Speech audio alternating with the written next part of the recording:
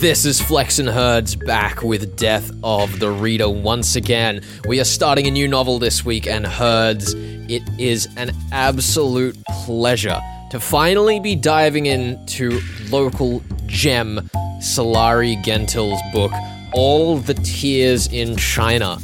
This dropped in 2019. Dear friend of the show, Sulari Gentile's Roland Sinclair mystery series continues as the effervescent, wild, politically opposed Roland Sinclair makes his way to Shanghai. Politically opposed, I love it. I mean, it's true, he does not want to be a part of politics, but somehow finds himself in just the right position to be perfectly embroiled in them.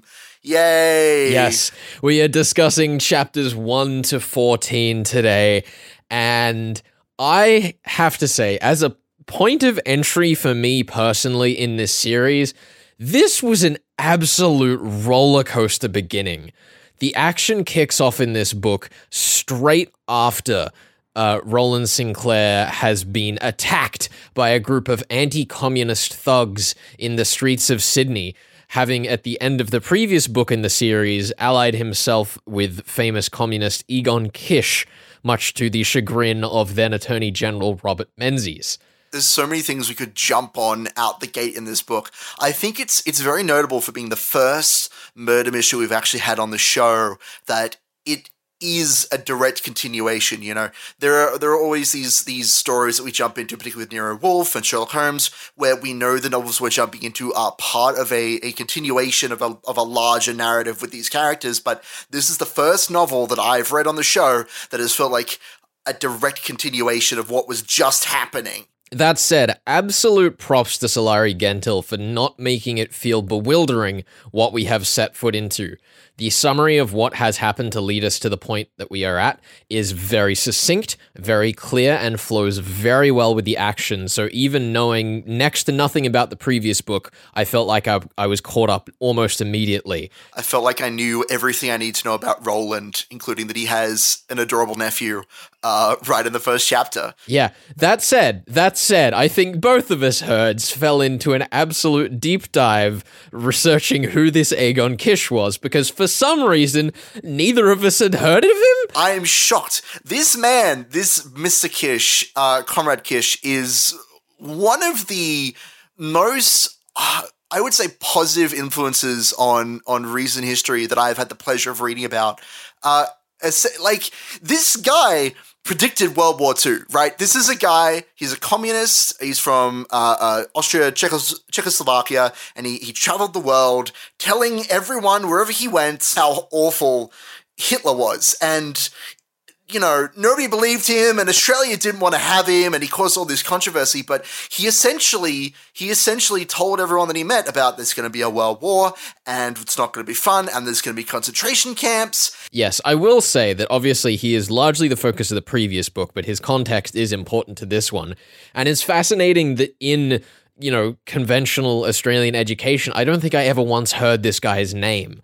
And it was particularly interesting going back and reading through the history, but not only because the history was interesting, but also because the history writing of the time seems to be weirdly romanticized.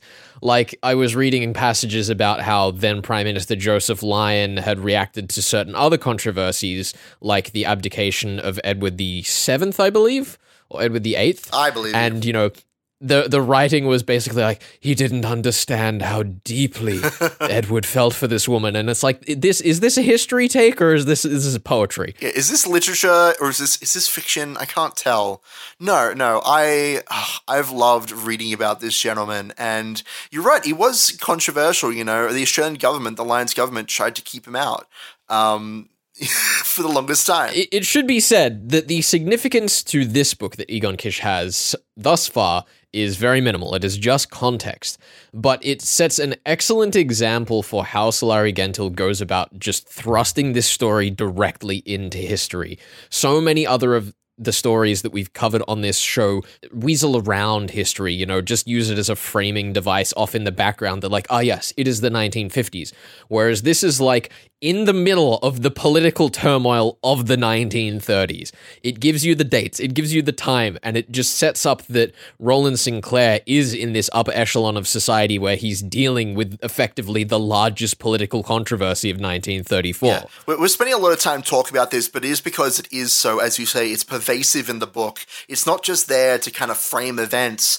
It feels very much as part of the story itself. One of the things that I actually really enjoyed was that each chapter, every single chapter, and there's like excerpts from newspapers of the time talking about the global conflicts, talking about Nazi Germany and Shanghai and foreigners' experience over there, and it's all used very eloquently to foreshadow what's going to happen in a given chapter, but it also is used to put yourself in the mindset of this historical period. Effectively, what happens to kick off this novel is that Roland's brother, Wilfred, sends him off to Shanghai to oversee, but not actually sign any papers for, a business deal in Shanghai because he's concerned that his brother will get arrested if he sticks around Sydney, and also he doesn't really want to go himself.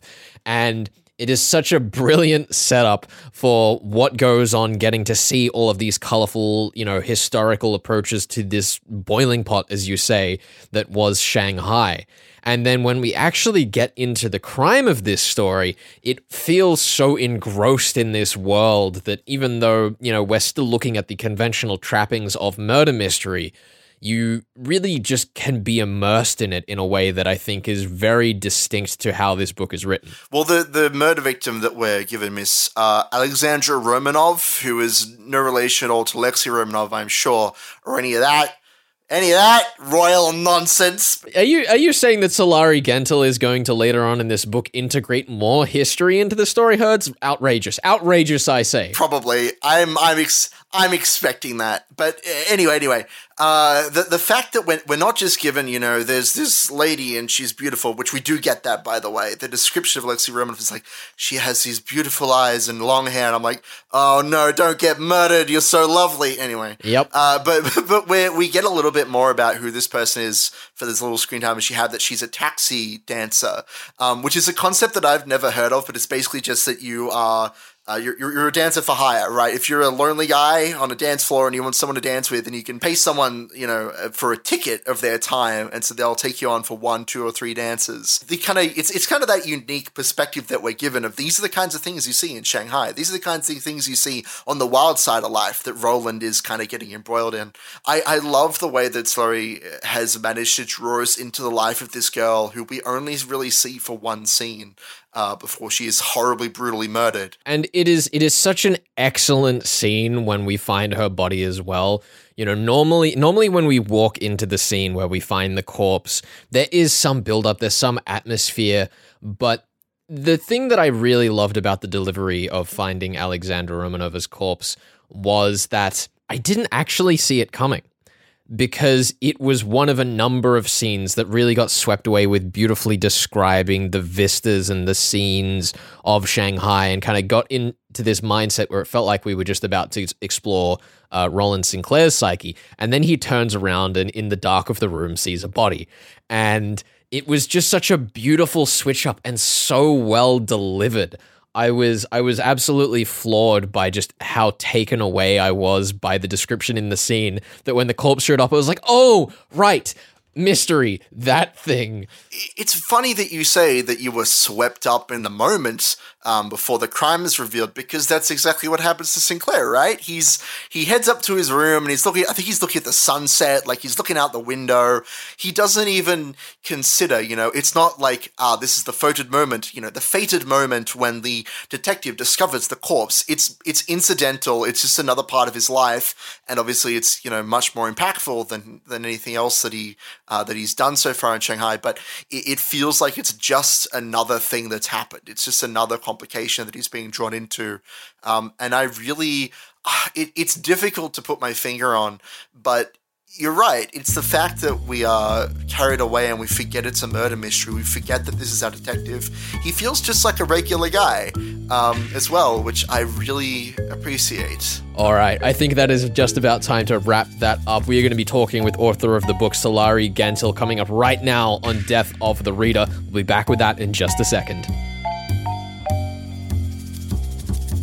You're listening to Death of the Reader. Flex and Herds here with you. We are talking all the tears in China. On the line right now, we have the author of this fantastic book, Sulari Gentill, returning to the show after appearing with us last year. Sulari, it is so good to have you back. We are so excited to talk about this book. Oh, look, it's an absolute pleasure to be here. When we look at Roland Sinclair, it is a franchise that you have very much put in its place in history. Last time on the show, you spoke about how social issues today parallel what you write about in Roland's time. How does All the Tears in China reflect the modern day in this way? With All the Tears in China, I had two imperatives behind that book. One was I wanted to turn on its head the natural tendency to look to the West when we look to history. So certainly, I had written a number of books about that between the wars period, and whilst Roland was very concerned with what was happening on the world stage, his eyes were always looking west. And meanwhile, in the East, in China, a great deal was happening, and the spread of Nazism was also infiltrating China. But on top of that, they had their own issues with communists, their own politics, with the start of the Long March, with the warlords that were taking control in Shanghai, and the very nature of Shanghai itself as a city which was owned by foreign bodies, which is a really interesting situation in a sovereign nation.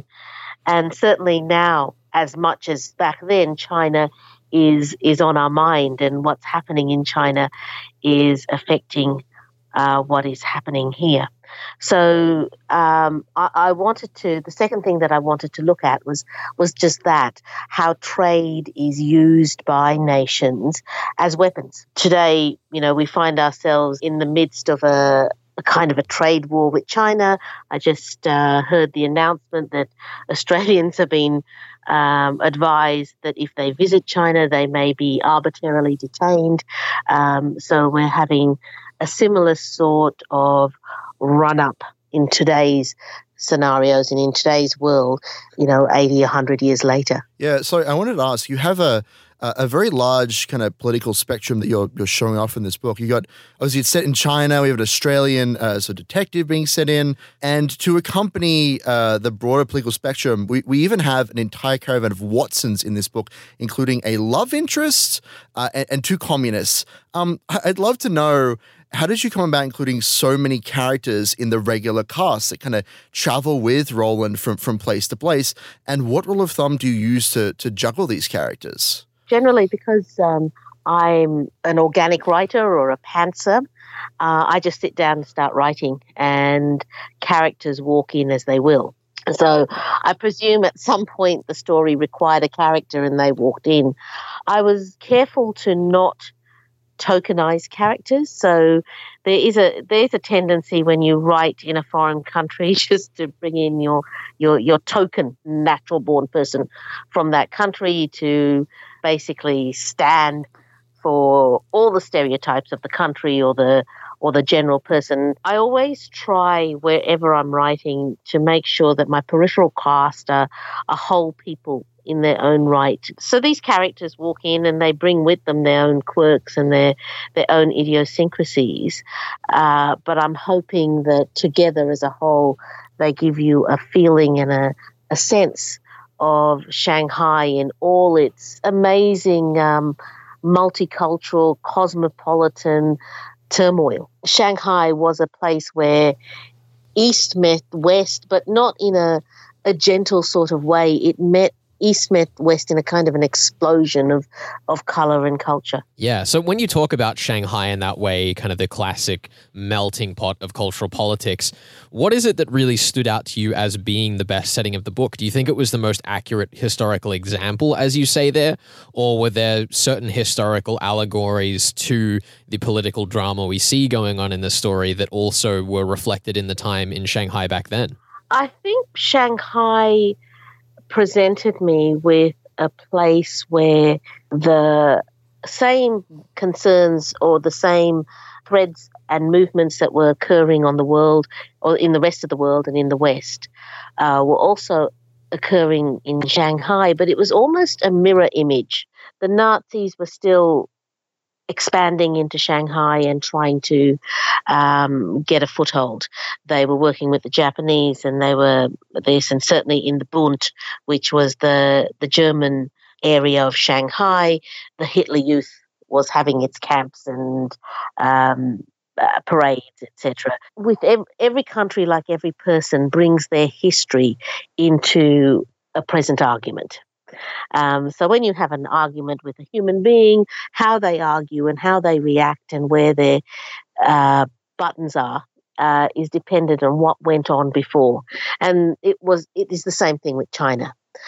China's history, its dealings in the past with the West, made it take a particular perspective on what was happening in 1935.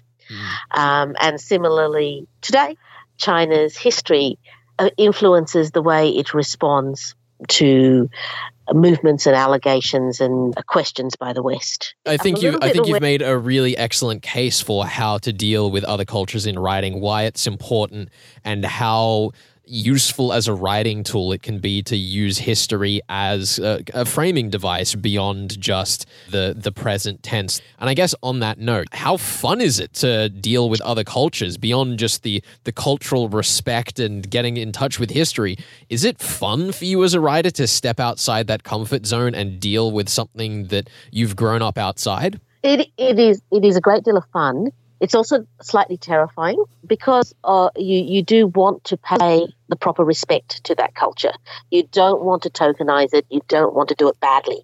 I learned so much about Chinese history that I did not know in order to write this book. When you write a historical novel, you're not actually giving people a lecture on the history. It means that you have to know it better because it has that history has to be expressed naturally in order to actually encapsulate that history and that background and the richness of why people respond the way they do. You have to actually know it really well. But then the other part of it is that writing a story in another culture, another country is like traveling. It's letting your imagination travel and meet the kind of characters, the larger-than-life characters that are walking around at the time.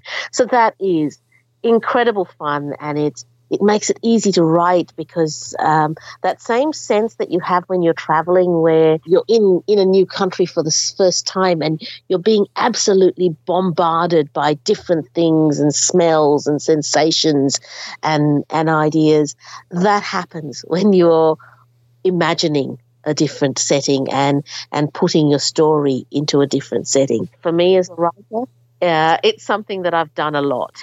In some ways, traveling in your head exceeds the experience of really traveling because you can immerse yourself in the minutiae of a culture that you might not have actually experienced while you're trying to find your visa and your passport. Yeah, obviously when you're trying to depict a culture that you have no or very little interaction with, especially in living memory, it's always important to be respectful, when you're depicting another culture. I'm curious, Sulari, what are some of the most exciting things that you have learned about Chinese culture while embedding yourself in it for this book? I was really fascinated with the history of the recent history of China and the confrontation and the ongoing animosity between China and Japan. I had been vaguely aware of it, but I hadn't really understood why and what had happened and the terror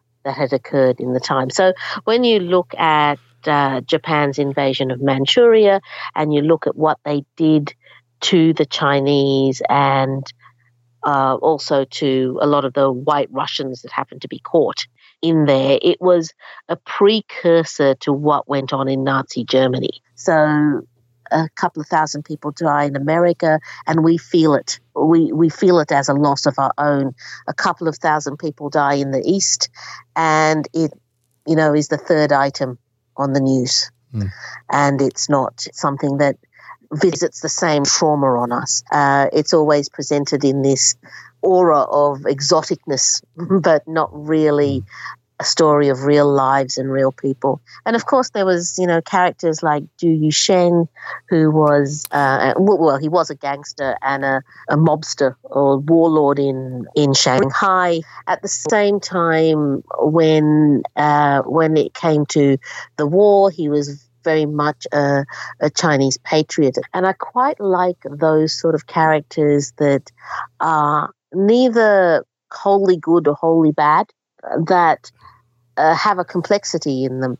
And all those people working and living together in this melting pot of a city and clashing and pulling out their lives. It was just it's an absolutely fascinating place in which to write and in which to imagine your characters and yourself. Now, Sulari, thank you so much for joining us on this episode of Death of the Reader, indulging us in the dream of every fiction reader in getting to pick the brains of the author directly over the text they've just read.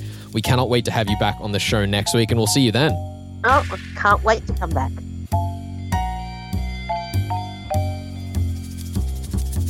This is Death of the Reader. We are talking All the Tears in China by Sulari Gentill. Flex and Herds here with you. Chapters 1 to 14 are on the table today. Herds is in the hot seat, and I am very excited to see where you can take this absolutely open circle, historically engaged mystery. The possibilities seem endless, and I am so excited to see where you take this. I'm going to let you know, I'm not super confident in my ability to solve this mystery right now, but we're going to get there. I'm sure of it. Yeah, so we're presented with this mystery of this Alexandra Romanov, who is definitely not a Russian princess. But anyway, I will say, Herds, we are doing Double or Nothing this year, and your second point for this book is going to be whether you can pick this week whether you think it is actually going to be the ill-fated princess of the Russian royal family. Oh, sure. That's a good one. No. Well, that is something that I'm kind of curious about, because we've kind of been introduced to her as the murder victim, so we can't really interrogate her. We're going to have to rely on the various other, I guess, Russian and communist characters to give us her backstory and figure out what's going on there. I'll be honest, this week I have my eyes set on the Count, Nikolai, because it's highlighted that he's part of the gang that wants to squeeze Wing for all that he's worth for his gambling debts. But Nikolai is stated by Wing to be a count. But Wing cautions us that titles are something that anyone can just give themselves, and that, the royal blood has been watered down, all that sort of thing. So I think that the twist is going to be that Nikolai has killed Alexandra. Interesting. Probably along the lines of, because communism is so central to the story, I can't imagine it won't figure into the story in some way. It's such a political text. I think that Nikolai perhaps is threatened by her, or because she might be the Russian princess, he's trying to sweep her under the rug so that his own status as a count can't be exposed as being false or something like that. I also think that Nikolai is wanting to frame Roland, possibly for associating with Idon Kish. That's this part I'm less kind of sure on. I definitely think that Roland is being framed. That's the part that I'm trying to figure out. The problem is that we haven't seen a lot of Nikolai, and this is partly why I'm suspecting him, because he's only been in one scene, and he seems like he should be important. I'm quite curious, Herds, as to why you seem to have entirely neglected the reason that Roland Sinclair is in China. Because we know that his brother has asked him to come and deal with wool traders who seem to be Japanese, when the book often deals with the hostile takeover of Manchuria at the time. I'm more focused on the like communist angle right now, and maybe I'll have a look at that again going forward to the next part. Maybe when we actually like learn more about this deal, because it's a wool deal with the Japanese. There's gonna be some trade embargoes. It seems basically that Wilfred is just trying to keep them at bay until the embargoes come in place so he can make his money elsewhere. That was my impression going through, but it's not really made clear to us, and thus far seems to largely be a tool for tension because characters like Wing have backgrounds in Manchuria. Yeah, well, this is the problem, is that there's for me trying to like solve this. I'm famously bad with names and like broader details, so this book is causing me some problems. But there are clearly like three prominent thrusts of the story. There's this crime gang, which I'm convinced is a red herring. There's this Communist Party politics business, which points me towards the Count.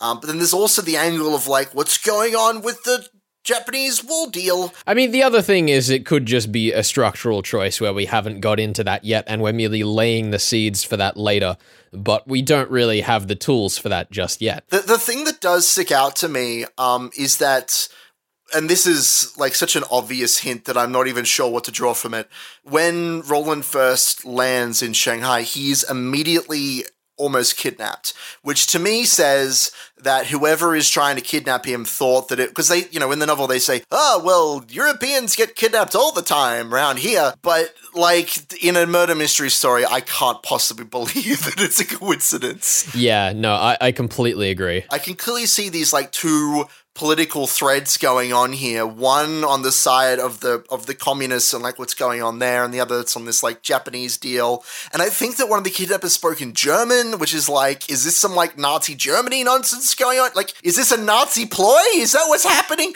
Like, is Count Nikolai a secret Nazi? Is that where we're going? Right. There are just so many possibilities, and this is why I love the state of the mystery in this book. You just don't know where it's going to go yet, and to some extent that is frustrating as a mystery-focused reader like myself. But on the other hand, it gives you the opportunity to just go along for the ride, which is sometimes called for. Yeah, and I think that the thing that I'm kind of struggling with is that these events are obviously, they're all intentional. They're all part of, you know, Roland Sinclair is in Shanghai, and I guess these different groups are targeting him, and he seems mostly oblivious to his own significance, which is fun. That's it. I should address my second point. I don't know if we get this, but I do think that this Alexandra Romanov is going to turn out to be the real princess. I think that's going to be like the reveal. We should say, for the context of readers who are unfamiliar, the general assessment of history is that Anastasia did not survive, and there are pieces of evidence that more or less solidly prove that, as far as I understand, though I am not a student of Russian history myself. So it is a bold take to say that a historically engaged writer like Sulari Gentill would make that choice. Yeah, but I don't know, it's fantasy, right? Like, if you are given the chance to rewrite, you know, a particular point in history for your novel, like, I would take the chance to rewrite things and say, well, how would that affect these other events, and how would that, you know, roll forward in the great dominoes of history? Do you think this novel is going to adhere to any of our 3 conventional murder mystery rule sets? The problem is I haven't read any of her other works, so I don't really know how she writes, but I think it should at the very least adhere to Knox, surely. Interesting.